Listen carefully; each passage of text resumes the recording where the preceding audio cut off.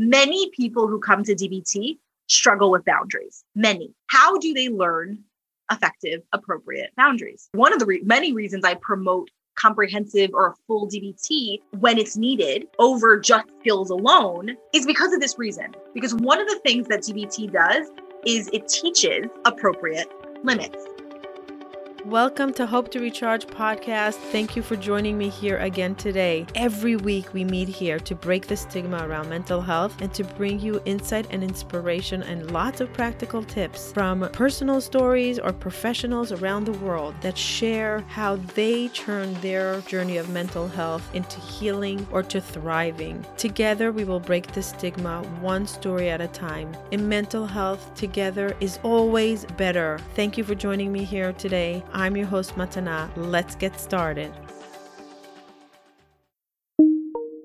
This episode is sponsored by BetterHelp.com, the leading online platform for therapy. If you're looking for easy access to thousands of licensed therapists, go to BetterHelp.com/hope to recharge. That's BetterHelp.com/hope to recharge. No better time to get started with mental health on Mental Health Awareness Month. That is now May. Take advantage of this 10% off. Just press the link in the show notes, BetterHelp.com/hope to recharge. Hello, everybody. Thank you for tuning in once again to Hope to Recharge podcast. It is May, Mental Health Awareness Month, the big month for us. We're continuing on breaking the stigma on borderline personality disorder. Today, I have Dr. Chaya Liba Kobernik. She is gifting us her very precious time, and we're going to deep dive into understanding DBT. DBT became a very funky term to use. A lot of people say, yeah, I practice DBT. Yeah, I go to DBT. Do you really practice DBT? What is DBT for those that don't know? And why is it so important to understand the full scope of how to practice DBT? Dr. Chaya Liba will deep dive with us into these big terms, understanding. She is a lot of fun. I think you'll have to listen to it a few times because there is such powerful wisdom in this episode. It made a huge shift in my understanding of DBT. I thought I knew a lot about DBT. Now I know it on a new level. I am so grateful for her time, for her knowledge. Enjoy this episode. What was it that you said, I want to learn DBT more than anything else? I think that the model, I've heard other therapists talk about this, that this model just fits better for them. And I find there are other treatment models I use, and this model works for me. I think working through this dialectical framework, the idea that there are multiple truths, that I don't hold all the answers, that there isn't one side to this, that people are doing the best they can and they need to do better. That works for me. It's for me better in my style. Also, we really value radical genuineness. I consider myself a very forward and open therapist. I'm not hiding behind something. I'm going to share with you my concerns and my expectations and how I'm experiencing you and what I want for you and what I see is not working for you. Yeah. So that model just works well for me. And I also just see it work. I love seeing it work. That's a very good answer because you see results. It's hard with therapy. It's hard to see results right away. We were talking about it before that people want to see results right away. And it's very frustrating to be in therapy and healing treatment and all kinds of different modalities, and we don't see the actual results. And it could be very exhausting and sometimes feeling hopeless. So when you could see results and you could do it on your own without a therapist, also when you learn the skill and then when you acquire it with a therapist and then you go and you're like, oh, I could do this in adversities in my life, it's very empowering. Absolutely. Absolutely. So tell me, what made you go into psychology as a young 20-year-old? I knew I was interested in humans and how people think and how people work.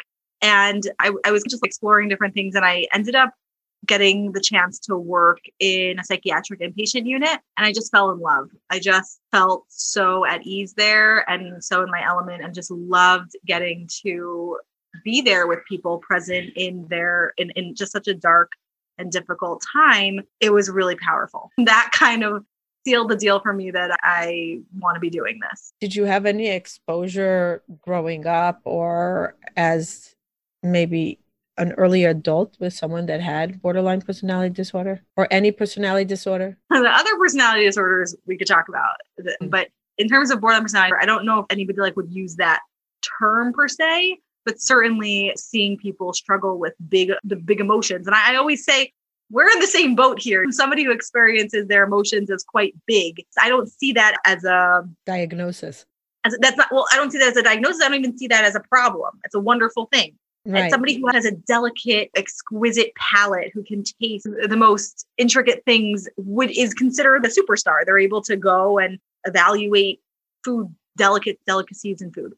Clearly not my field. But that nuance in taste, what's the difference when it's coming to nuance and emotion? I guess it comes into place with a delicate palate if they're obese and they can't control themselves, and it interferes with their daily life. The same thing is with emotions. If it interferes in our relationships, with our work pattern, with our daily routine, that's when we have to get help. It's not an issue, just like an addiction. What's an addiction? But interferes with our healthy way of living. Absolutely. Absolutely. And so when people experience big emotions, that in and of itself is not problematic. In fact, that can be a wonderful thing.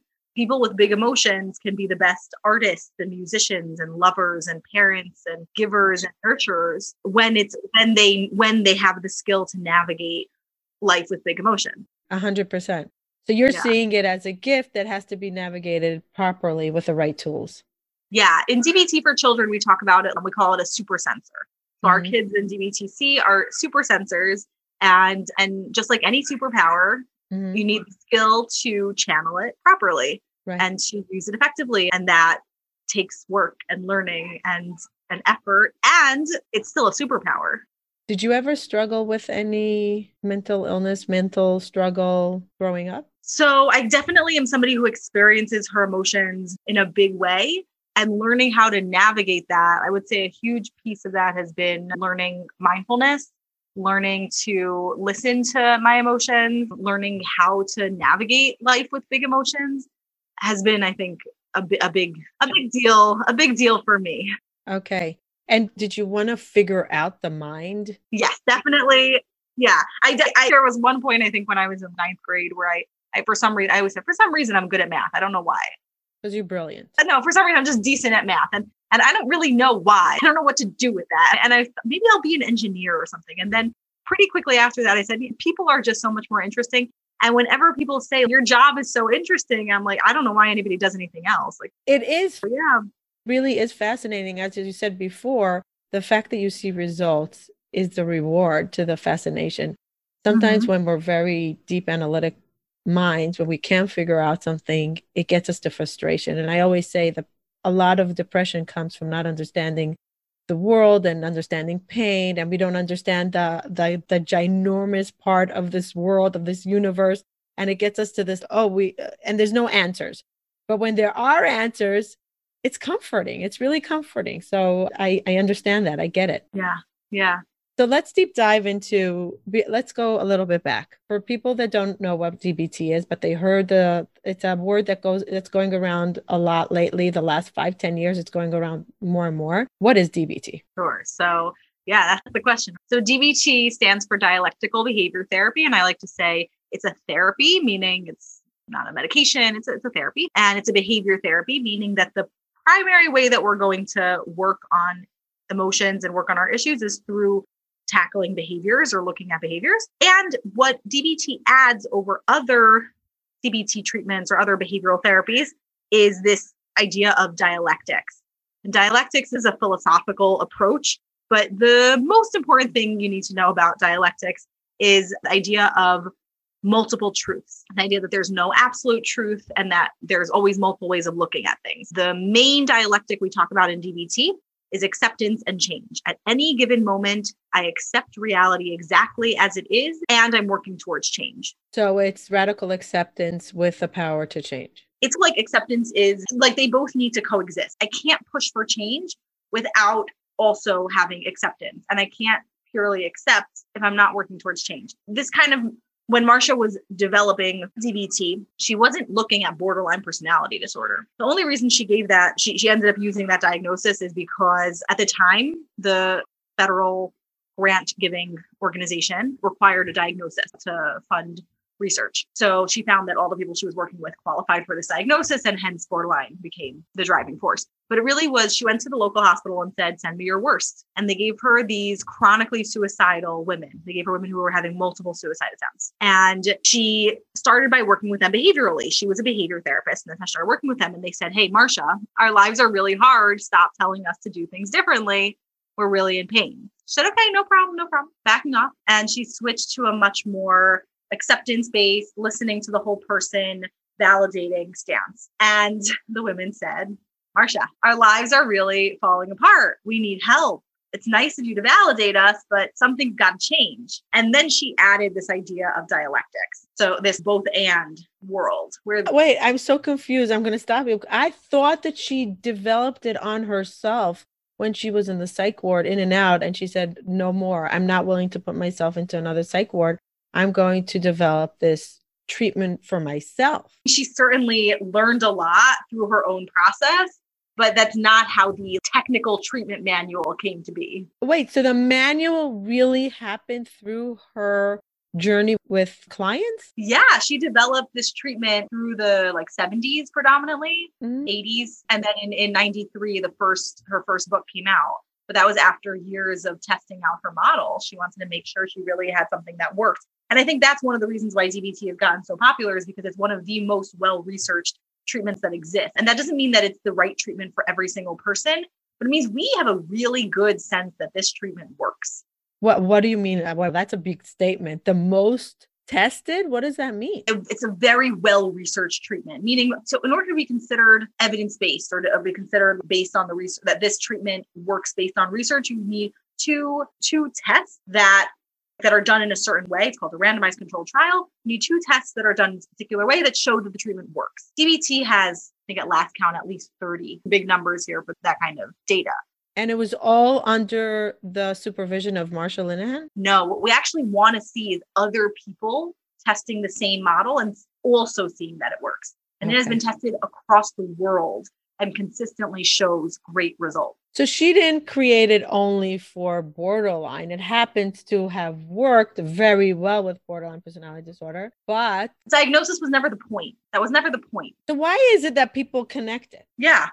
Because at the end of the day, that is the diagnosis that ends up carrying the name. But Marsha never cared particularly about the diagnosis. She considered it a treatment for people who have struggles in the emotion regulation system, or basically consistently struggling with their emotion regulation ability. And that's why I'll say to clients who come to me, I don't care if you have borderline personality disorder or not. That's not my point. My point is, I see you struggling with big emotion. This is the treatment for big emotions, and therefore that's my recommendation. People come in for other things. People come in for depression. This is not necessarily the best treatment for depression. This is not necessarily the best treatment for anxiety.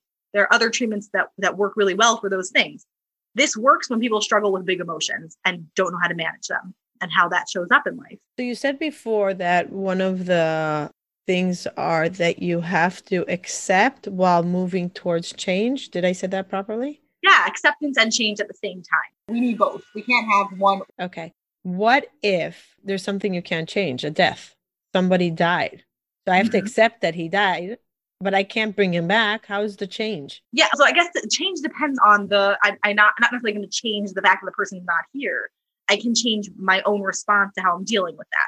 So I can accept reality as it is and work to change how I'm handling it. Meaning we're constantly working to balance acceptance and change within our lives. That doesn't mean that every situation is going to call for each. There are 4 ways to solve a problem. You can do nothing. You can fix it. You can change how you feel about it, or you can make it worse, or you can accept. So it's not always going to mean that every problem is solved by acceptance and change. But I'm going to approach my life from a place of both acceptance and change. Okay. I'm getting that.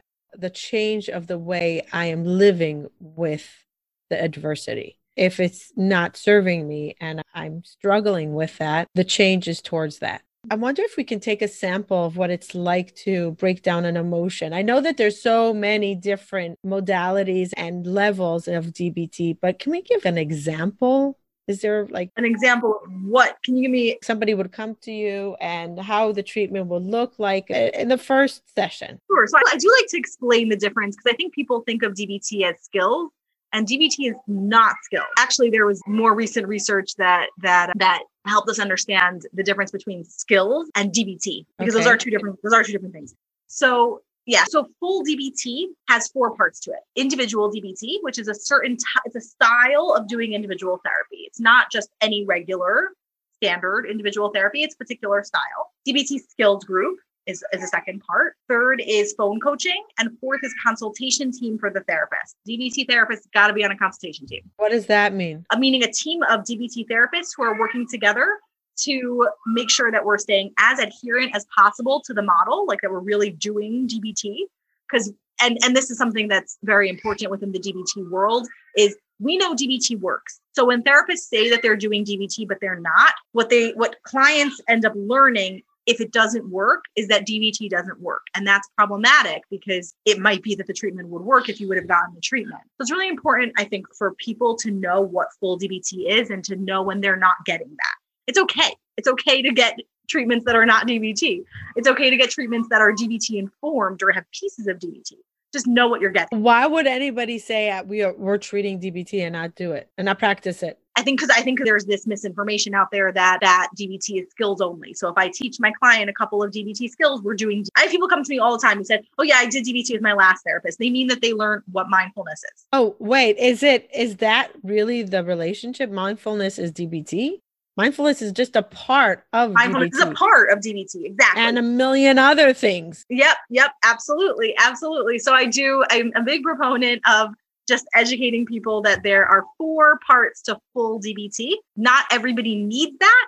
And if you're not getting that, just know what you're getting. Now, wait, I want to ask you about the last part that you said that you have to be a part of. Consultation team, right. Mm-hmm. So who's this consultation group? How does it work? And how do you know that what you're actually working with your clients is reflecting what you're going in the consultation group? Every case is being shared in the consultation group? So consultation team is therapy for the therapist. Right. Because we're working with a really nuanced, complex treatment, usually offering it to people with a lot of nuance and complexity to what they're bringing to the table. So we want to make sure that therapists don't burn out and that they do what they're supposed to do. Okay. So that's the idea behind the model. And the idea is that we're a team of DBT therapists serving a community of DBT. But what goes on in this group? How does it work? So we structure it like this. We start with a mindfulness practice. We read our DBT agreements.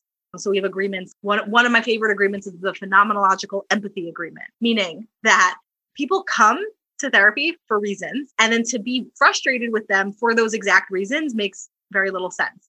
So if we can have empathy from a place of understanding that if somebody's coming in because they're struggling with big emotions, then it makes sense that if they're sitting in session, they might have big emotions. And so to have empathy for that rather than to be frustrated or annoyed with that, it makes a lot more sense. So we read through our DBT agreements, and then we set an agenda of things we want to put on the agenda. And you don't put a client on the agenda, you put yourself on the agenda. So I might say, I'm feeling burnt out in my work with this client. I want some validation. And I'll share what's going on, and my team members give me validation. Wow. Yeah. So that's a big part. That's one of the 4 parts of DBT. I do like to also say, just in terms of individual DBT, and anybody who's doing DBT ideally is working I think this might come more from my training in adolescent and child work, but I do this with adults as well, whenever possible. Work from a system model. People don't exist in a vacuum.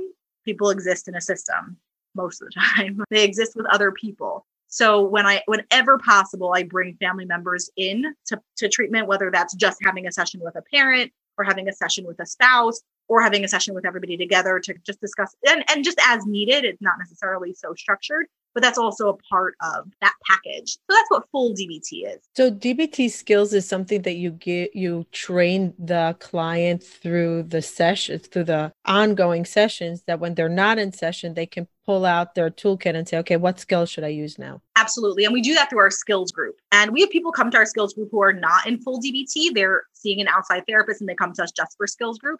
But then they build up this huge toolkit from that skills group. And one really important part of learning skills is the phone coaching element.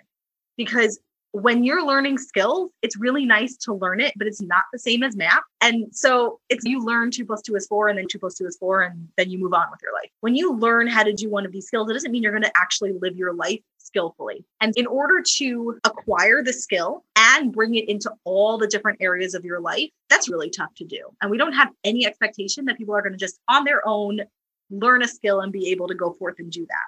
So we ask everybody to do home practice where they're practicing the skill in real life.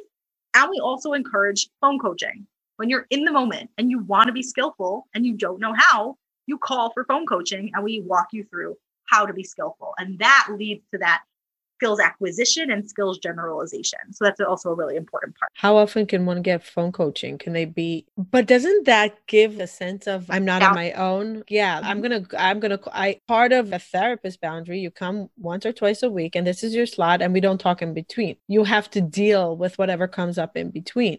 How is this different? Yeah, in DBT, we're not very supportive of that. Marsha always says waiting a week to just 100% it's very punishment. It's arbitrary punishment. And we're not big fans of that because again, like I said, DBT is a very radically genuine treatment. And I'm a human and you're a human. And I want your humanhood to be a little more functional than it is now. And making this a very structured professional relationship only goes so far. So yeah, we do want to have limits. And so the way we talk about it in DBT is about observing your limits. I observe my limits and that's my responsibility. People will ask me, oh, you're in Israel. I can't call you. I didn't want to wake you up. I didn't want to bother you. I'll say, that's on you. It's your job to call and it's my job to answer within my limits. I have such a hard time with that. Okay, we can talk about it. Yeah, I'll tell you why. Because that's boundaries. And if someone is not aware of boundaries, not because they're a bad person or whatever, I find with my children, there's a certain maturity of learning boundaries. I was just speaking to a young lady and she had no clue that talking to her friend every single day about her struggles was breaking a boundary. She was shocked. What, isn't that a friend? No, you can't do that to a friend that's a young mother and trying to start life, and you're just talking to her every single day about your problems. And she was shocked that her friend set boundaries. I said, she set boundaries because you overstepped your boundaries. And then I learned that I was judging her. I was really judging her, really not nice, because no one taught her boundaries. So what if no one acquired it? Great question. Many people who come to DBT struggle with boundaries. Many. How do they learn effective, appropriate boundaries? One of the reasons many reasons I promote comprehensive or a full DBT when it's needed over just skills alone is because of this reason. Because one of the things that DBT does is it teaches appropriate limits. People don't necessarily come in knowing appropriate limits. And through DBT, they learn that. One place I used to work, I would get calls. I would get these voicemails. Hi, I'm going to kill myself. Click. Okay, great. And now I'm hearing this. And I was working in a setting where I wasn't able to do independent phone coaching. I would get this call on my voicemail and I would hear it Monday morning and this call was left Thursday night. Well, that's fun. Okay. So I sat with this client and I said, hey, when I hear that, it's really terrifying for me. And he said, really? Yeah. So we talked about what he could do that would be much more effective. And then he learned that. But what if he was really feeling suicidal at that time? What should he have done?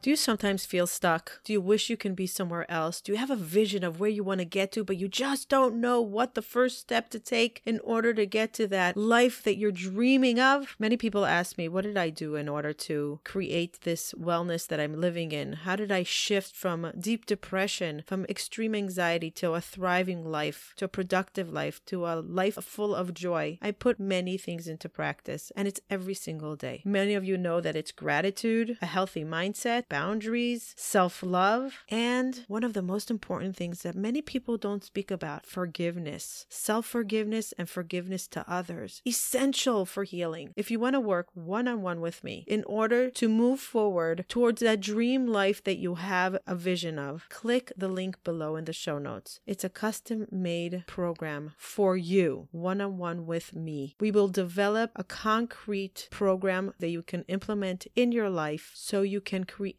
a better well-being. Click the link below. Looking forward to working with you. And now, enjoy the rest of the episode. But what if he was really feeling suicidal at that time? What should he have done? We had other systems, and depending on each therapist has to have their own system for how to navigate that. And we do have systems for navigating that. But at that setting, there was a different system and he wasn't using that system. Okay. And so learning appropriate boundaries is a skill that needs to be learned. And when a therapist has arbitrary limits, clients don't learn that. They feel frustrated, they feel hurt, they feel rejected, they feel abandoned. That's people who come to DBT very often have had that experience of having seen multiple therapists, feeling rejected, abandoned, I'm not good enough, there's something wrong with me. And when you come to DBT, if a therapist is actually able to observe their own limits, not set limits, observe their own limits and stretch when appropriate and flex when needed, then it works. And I can say, hey, that's not working for me. So you as the therapist could say, listen, you called me already 4 times. We discussed this 4 times this week. I think you have the skills to deal with, and then put your boundary. I might not say that. I might say you called 4 times and it was not the same thing each time. And I'm wondering what you're hoping will be different this time. Although I find it rarely happens. People usually err on the side of calling too little rather than too much. And usually people who are calling more in the beginning then start learning the skills and don't need it as much as time goes on. So I haven't had a lot of people, therapists are very afraid of clients overcalling. The research doesn't show that. My experience doesn't show that. Most people end up calling too little. And then I end up talking to them, hey, you need to call. It's your responsibility to call. That's interesting. And is the coaching the same person? Are you also the therapist and also the coach? Ideally, the coach should be the individual therapist. So I do coaching for all my private clients, and people who are in our group alone, either I do coaching or my co-leader does coaching with them. Yeah. And is there a limited time for coaching, 15 minutes versus an hour? And there's no time limit on it. We usually, when we're orienting to it, we say it's usually about a 5 to 10 minute call. And very often it's WhatsApp or texting or email. And that very often is enough as well. The big point is in the moment, catching it and then living differently. And then you see those changes happen. It's so much more powerful. I just don't understand how a therapist, let's say you have 6 clients a day and then you have a life. And then in between these 6 clients a day, you have to pick up other clients that are really struggling with coaching. How do you do it all? How do you not collapse? You have to observe your limits. And if it means that, and that's why DBT, a big part of DBT is commitment. You're committing to DBT, but I've got to commit to you. And if I don't feel that I can commit to you with my other commitments, my other clients have to come first. Clients I've already committed to come first. And if I don't have, if it's beyond my limits to take on another client, then I don't take on another client. So you live in Israel and your clients are in America. You're 7-hour difference. So you're going to sleep when they're ending work. How do you hold space for that? And then you have to wake up as a mother early in the morning. Yeah. So when I was moving, I was thinking about how are we going to navigate this one? And I decided I'm more of a morning person. So rather than go to sleep late and see people in the afternoon, in a New York afternoon, I'd rather go to sleep early and wake up early. So that's what I do. And what if someone needs coaching at 3:00 in the morning, your time? And if I'm sleeping, then they'll have to wait. So that is okay. Yeah. And that's why we build in other systems. As often as I can, I do answer. But it's not clear boundaries. 9 to 5. I'm here 9 to 5. This is my slot for you. It's not arbitrary. This is so different. You think it's going to change the traditional way of therapy? Do you think they're going to adapt this a little bit? I think that therapists like the arbitrary boundaries. I think it keeps things walled in and in my space and in my comfort zone. And at the same time, I think if you really care, if you're really passionate about what you do and you really want to change people's lives, then you have to think about what actually works and not about what feels right. Yeah, but therapists would say it feels right because I'm teaching them boundaries and I'm teaching them to cope. Okay. So the question then is, are your clients learning boundaries? Or are they learning to deal? Are they in crisis mode and they feel alone? Or are they really coping and they're like, okay, it's a good thing I couldn't call my therapist because I figured it out? Listen, I see that when you observe your own limits, clients learn how to observe their own limits and how to respect your limits. And then they learn what boundaries are. And it makes sense. And it's not a rejection and it's not a random, this is just the rules. And I don't have to sit and suffer with it for no reason. I love this topic, and I can't believe that I know so many people that are in DBT and I didn't understand that it was that the coach was really the therapist and it was not you have coins. You have 3 coins a week and you can use them. So use them appropriately. I thought that was you have coaching times with certain coaches and you have the therapist, and don't overstep your boundaries. Yeah. That's what I thought it was. So there for sure are therapists who do make arbitrary rules around it. If you look at the literature, you look at the research, you look at Marsha writings on this topic, she actually writes that when she was developing this treatment, she spoke with all these experts in working with suicide, psychodynamic, psychoanalytic experts in working with suicide, and they all took 24/7 coaching. Wow. You cannot work with this population and not be available. You're committed to, it's like a surgeon that has an emergency at 3:00 in the morning. You can't say I'm going to be a brain, whatever surgeon, a heart or whatever. That's an emergency. And you're like, you can't sign up for it if you don't want to be around the clock. This is the commitment, and you have to know that you're built for it. I want to share a moment of gratitude. I know that I don't know if you don't know me, but one of my biggest MOs, a lot of things that people know me for, is that I highly believe in gratitude and mindfulness and creating your good with what you have. I'm huge into gratitude. I practice gratitude every morning, every night, 1,000 times during the day. It's my go-to when I'm anxious. I don't go to Xanax, I go to gratitude. That's just what I am. And if I have a room that I can lock myself in, that's even better. I lock myself in that I can breathe through my gratitude. I have a huge moment of gratitude for my healer, Brian, and I have 2 episodes with him that we recorded about a year ago. Because when I worked with him, now I can't even tell you how many traditional therapists and psychiatry and whatever. I always felt that when he is available, answer me. Yeah, I had my session with him. Yes, we did the work.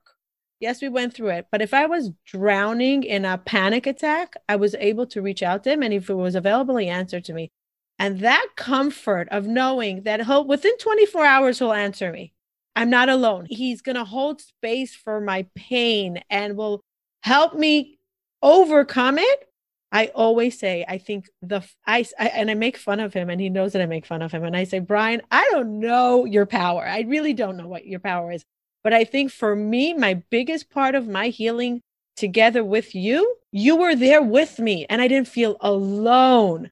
And that loneliness that people feel in between sessions is what's brutal. And I always say that I try to mimic his as a pay it forward to my clients. And when I see a client, and people are like, oh, I had a client that texted me yesterday. Thank you so much for caring about me and reaching out and making time for me. Because I really care, because it really hurts me, because I know what pain feels like. To be in that week to week long stretch is brutal. And the mind goes to these racing places. I understand the therapists that are very traditional. I understand, but there is more to it. And I'm so happy to hear that DBT offers that. Yeah, I would say more than offers that. It's a core value. Yeah, it's talked about as a requirement. Don't go into this work if you are not going to show up 100%. Wow, that is so beautiful. So I asked you before so you explained it so nicely. So there's DBT treatment, and there's the group, and then there's skills, and then there's what the therapists have to go through. So let's say somebody that comes for DBT treatment doesn't necessarily go through group. So it's one of the four pieces is skills group. Once in a while, there are reasons why we'll do skills individually. I just always feel like it's a shame because there's so much to be gained from skills group. Just seeing you're not alone, hearing other people's process. Also, one of the beautiful things about skills group is that it's a little bit of a rolling admission. People join every time we cover mindfulness. So you get to see people who have been doing this for a little bit longer than you, and hearing their success and their progress with it is so empowering. So yeah, I really value skills group. That said, once in a while, I do skills individually. But yeah, skills is a part. So what do you do if someone is so ashamed and they don't want to, they're still living in the stigma and they don't want to say, if I'm in group, people are going to know. And I'm sure you have that, right? Absolutely. Yeah. What I say is that, listen, everybody's there for a reason, and everybody wants to be respectful because everybody's bringing their own stuff there. I also try one of the reasons I'm excited to be able to offer this virtually is because I can offer it to a wider range of people without anybody knowing each other, really having more of a mix of people. So that's also nice. Yeah. And I just stress the reasons why I'm encouraging it, why I'm recommending it. And we talk about that it's hard, and I don't necessarily A couple of my clients will laugh at this because maybe a little pushy, but not everybody starts skills group right away. I just had this client who I saw her, I started working with her maybe in June, July. And she walks in and literally says, I want to work on mindfulness, interpersonal effectiveness, distress tolerance, and emotion regulation. And I said, great, come to skills group. And she said, I don't need skills group. And we worked together for 6 months and she did fantastically. And then at the end of 6 months, she said, I still really want to work on these areas. And I said, great, you ready for group? She said, yeah. So what's the difference?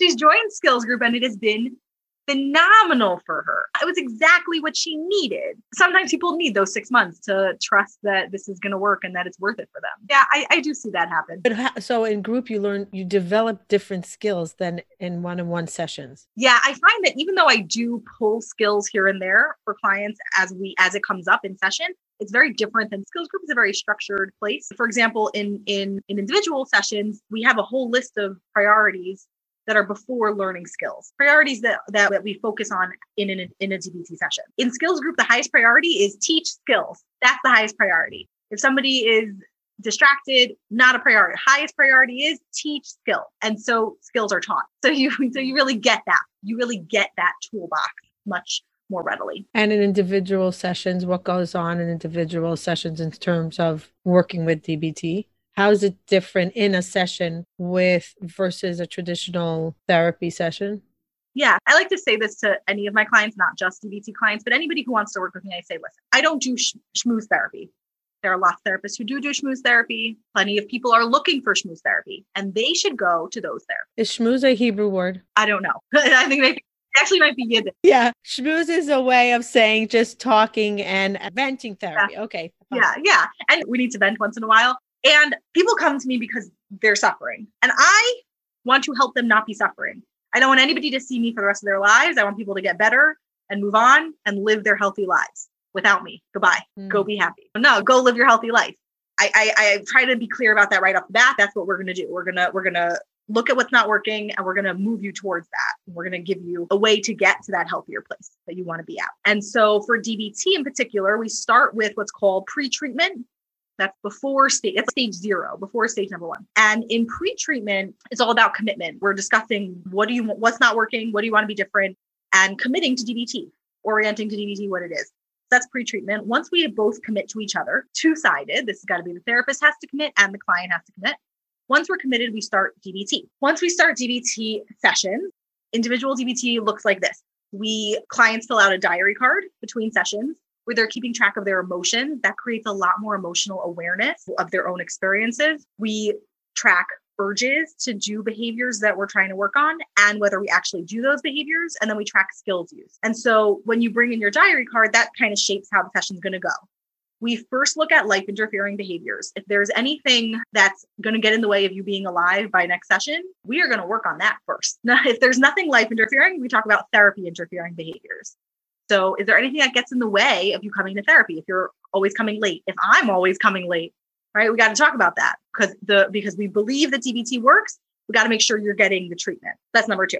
Number 3 is quality of life interfering behaviors. That's things like smoking, disordered eating, body image, anxiety, panic attacks, things like that. That will be our 3rd thing on our hierarchy. And then the next thing is learning skills. So we're going to organize the session based on that hierarchy and we work on that target.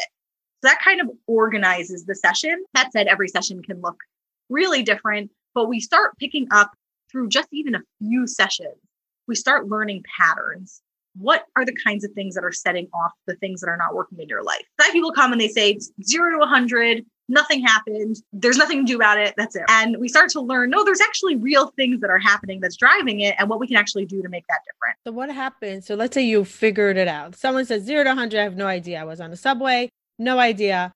I suddenly went to 100. You break it down, you find it. Just because they found it, the trigger. Do you like the word trigger? Because it's a controversial word. I don't like the word trigger. I like the word trigger. Just has so much loaded. Yes. I like the word prompt. Something that sets it off. Set it off. Okay.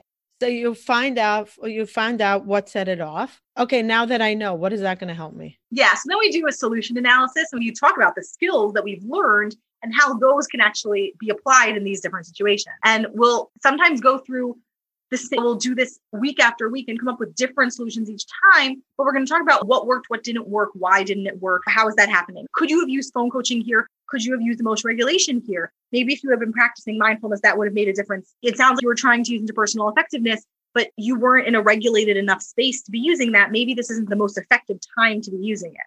So we'll go through and pick apart those pieces. I find that I speak to people that work with DBT. They are so super committed to the process. They're so inspiring. I'm awestruck by them because they're really putting everything to work. Because in order for it to work, you need to do the work. And it's not easy with DBT because there's a lot of questions, a lot of awareness, mindfulness, practices. It's constant. If you want to really heal through DBT, you have to be committed to the process. Yeah. And that's why we start with commitment. There's that pre-treatment. We don't even do any treatment until there's commitment on the table. And there's so many contracts that are written. I usually just have one. And sometimes I'll ask people to sign it, but it's more of a way of feeling, no, I'm really doing this. But commitment for themselves, that they're committed to the process of showing up and doing the work and not giving up and not, I heard many times that people wrote a contract, how long they're willing to live for, and they're going to revisit it. Absolutely. Absolutely. So if we're going to do this, if we're going to offer you this treatment, you've got to be alive for it. So we might make a contract that you're going to commit to doing this treatment for 6 months. That means you're going to be alive for 6 months. But let me ask you this. Someone writes that contract, really writes that contract, and then they have a moment of suicidal thoughts, and that's it. I can't. You know what? I don't care if I break this contract. I'm never going to see Dr. Chaya Liba anymore, so I don't have to give her any answers why I broke the contract because I'm killing myself today. So how is that a commitment if they're going through that? Okay, I wrote the contract. I cannot take this pain anymore. I no longer want to live. I am done. Chaya Liba will have to just take that contract and burn it or just say, oh, I failed the contract. And quite frankly, I don't care because I don't care about. Absolutely. Absolutely. And listen, at the end of the day, I'm not going to come with my lawyers and sue you over this. That's not the point of the contract. The point of the contract is this is an agreement we're making between each other. And the agreement does not mean that you're not going to have suicidal urges. It means that you're willing to stay committed to being alive, even with suicidal urges. So when you're feeling suicidal, do something about it. You're going to call your therapist. Yeah, it's okay to be suicidal. That's not antithetical to this work. That's the work. So I'm willing to do this even with suicidality, even with urges for self-harm, even with sometimes actually self-harming. And I'm committing, I'm not going to self-harm. And then sometimes people go ahead and self-harm. How does that work? I'm staying committed that I'm not. What that means is that I'm actively working towards stopping. But do you believe that the people that are going through that emotion at that time and they're at 100 or even 150, do you think they can really process that? Oh, I signed a contract. I'm going to wait until tomorrow. So listen, this goes into suicidology and the whole theory behind how much we can actually influence. At the end of the day, if somebody's really going to kill themselves, they're really going to kill themselves. And that's it. When people are engaged and committed to treatment, risk goes down immensely. More or less, we're not very good predictors of actual completion of suicide as therapists. Sorry to acknowledge, we don't have a great track record.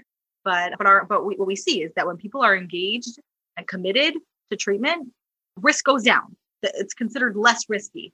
I always say, if I list risk factors for a patient, I say protective factors include commitment and engagement to treatment. That's protective. So fascinating. It's fascinating. Do you have to be a therapist in order to work with DBT, to work with clients with DBT, or can teachers, mentors, mindfulness coaches acquire the skill and work with people with it? So I would never recommend that somebody who's not a licensed professional do DBT. Offer it in its entirety. It's a really comprehensive, complex, and nuanced treatment. And as you can imagine, we're dealing with nuance and not in a judgmental or bad way. We're dealing with complicated people. Any risks with that? We want people who really know what we're talking about. That said, DBT skills, you acknowledged. I developed a mindfulness curriculum for preschool through 8th grade because I was constantly hearing my clients say, I wish I would have learned this skill as a child. And are they taking it into schools? Yeah, it's being used in a school and it's been amazing. DBT skills has been written as a curriculum for schools mostly more for the high school age. But yeah, there is a book called DBT Skills in Schools, and schools can implement that. It's pretty much written to be used as it is.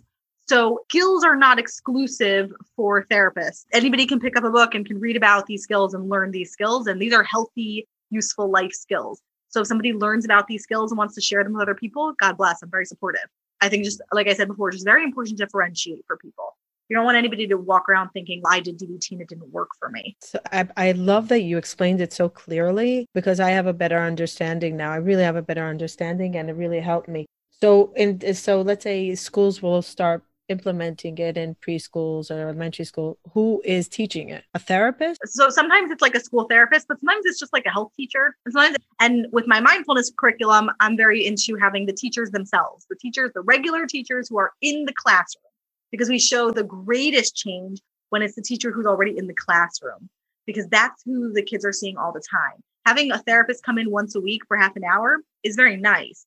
Not the same. And then go back to my phone coaching conversation, right? The teacher's in the classroom. And if the teacher is living skillfully and modeling skills use, that's a huge impact on that classroom. How do schools acquire what you put together? You can look on my website and reach out to me. And you mentor them? You walk them through how to implement it? Do you mentor them for a year long, or you just give them a few Zoom classes and if there are questions and answers, they come back? Depends on what the school wants. Like I've done, you can do full implementation where I'm like really involved with the school, or you can purchase the curriculum. And I'm talking about this is purely a mindfulness with a lot of DBT skills thrown in curriculum. And then, you can implement it at your own pace. The DBT Skills in Schools book, anybody can buy that. It has the handouts right there in the book written out for you, how to go through each lesson. And it's pretty user friendly. I'm going to ask you 2 more questions.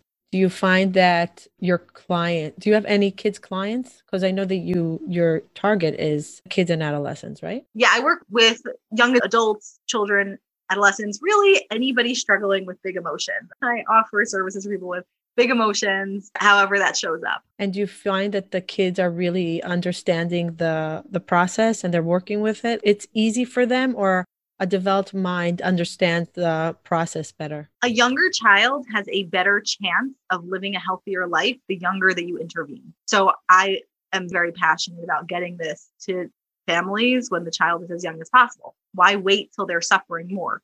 That doesn't really make much logical sense to me. The whole package. It looks a little bit different. For children, we're not necessarily, I don't really recommend, and the way the treatment was designed, we don't really recommend a skills group for kids. Skills group, we do teens and up. For kids, we do individual. Mm-hmm. And for kids, we also start with parent-only sessions for a good while until we're confident that the environment is what we call change ready. Mm-hmm. The environment has to be supportive of change before we're going to ask this kid to do anything different. And then we bring them in for skills training together with the parents. But the idea is that the parents are ultimately going to be the therapists, quote unquote. Again, like I said, I don't want to be in your life for forever. I don't want you're not tethered to me. My goal is to help you to live your healthy life and go live it. So the same thing with kids, the parent is the ultimate authority, and we want to maintain that. Mm-hmm. So yes, I teach the skills. Yes, I work with the family, but ultimately the kid goes to the parents when they need coaching. Parents come to the therapist for coaching, but the child comes to the parents. So we learn skills, parents and children together, and then work from there. Wow. I have such a better understanding of the process, and I'm so grateful. And I think it was very important. I might want to have you on again to discuss mindfulness, because I know that you're very into mindfulness and how that is a huge part in DBT and how people can practice. So maybe we should do that. And I also think that we should have another whole episode on DBT for children. I want to deep dive into that for parents that are confused, parents that are scared, and how to take their anxiety down. Because the parents that are so anxious about their kids' misregulation and how they're not showing up the way they dreamt their kids would show up is so scary for parents. And maybe we have to educate them what's really going on. I'm going to let you go. Thank you so much for your education, for your smile. I wish that people could see your smile and how you explained to me the whole idea of you got to be all in. You got to be all in from all the sides. And it's really for the good of the patients. It's not a business. These are our lives. And I'm so grateful that you're out there. And I'm grateful for my friend that introduced me to you. And Keep doing your good work. Is there anything you want to share before we leave? You inspired me with your question about kids. And so I just want to leave with this one piece. My mentor who developed DBT for children, Francesca, said she had a client she worked with, and the kid was really artistic and creative. And the father really wanted him to be into sports. And the kid was falling over his feet and just getting made fun of by the other kids and not being successful in it. And the father would just berate him and push him. And Francesca said to him, why do you keep doing that? And he said, you like metaphors. I'm going to give you a metaphor. I am Michelangelo. My child is a block of marble. I have to chip the block of marble to create David, the statue David that Michelangelo created. Francesca said, oh, I love it. Beautiful metaphor. I'm just going to make one tiny change. Children are born David. Children are born in the image of God. They are perfect the way that they are born. The parent's job is to see the David, love the David, help the child see the David. But parents come and they chip and they chip and they chip because they want the child to look in their image, not in the image that God created them. And then what you're left with is a pile of rubble on the floor. I have tears. I literally have tears and goosebumps. Oh my God. I don't even know why it touched my emotions so deeply. Maybe I wanted my parents to see the David inside me that they didn't see. For those of us who are grown, our job is to see our David, love our David, live our David. You are perfect just the way you are, and you have to see that. So if you ask me, there's one more thing. That was one more thing on my mind. Beautiful. Thank you. Thank you. I hardly ever cry on a recording, but that really hit home because there's so many parents out there that so want to see the image of their David in their child versus knowing that I'm gonna throw out a Hebrew pasuk that I usually don't bring in the Bible at all, and we should just remember B'Tselem Elokim, God is in each one, and God, my mentor Paul Cummings says, God does not sponsor flops. Doesn't sponsor flops. Each one is for a reason, exactly the way God wanted. Yeah, thank you so much. I'll let you go. I know you're late. I'm sorry. Thank you for joining us. If someone wants to reach you, just let us how they reach you. Sure. My email is drk at themindfulwoman.org, or the email for our group practice is info@thecbtdbtcenter.com. Love to hear from you. Okay, we're going to put everything in the show notes. You inspired me beyond. Thank you very much and have a wonderful evening. Thank you. Take care. Thank you for listening till the end. We highly appreciate all of our listeners. And Mental Health Together is better. You being here means a tremendous amount to us. If you enjoyed this episode and you would like some extra boost of information and inspiration that is not on the podcast, you can go to our website, hopetorecharge.com. There's some premium content that for the cost of a cup of coffee, you can download some amazing information that will help you, a tool that will guide you through life. So don't skip a beat. Don't hesitate. Go to hopetorecharge.com and see what other offerings we have there for your mental health well-being. Thank you for joining us. And remember, if you enjoyed this and you want to say thank you, the best way of gratitude will be by you leaving a review or a comment or sharing this with a loved one. There is no greater form of gratitude for us. Thank you. Bye till next time.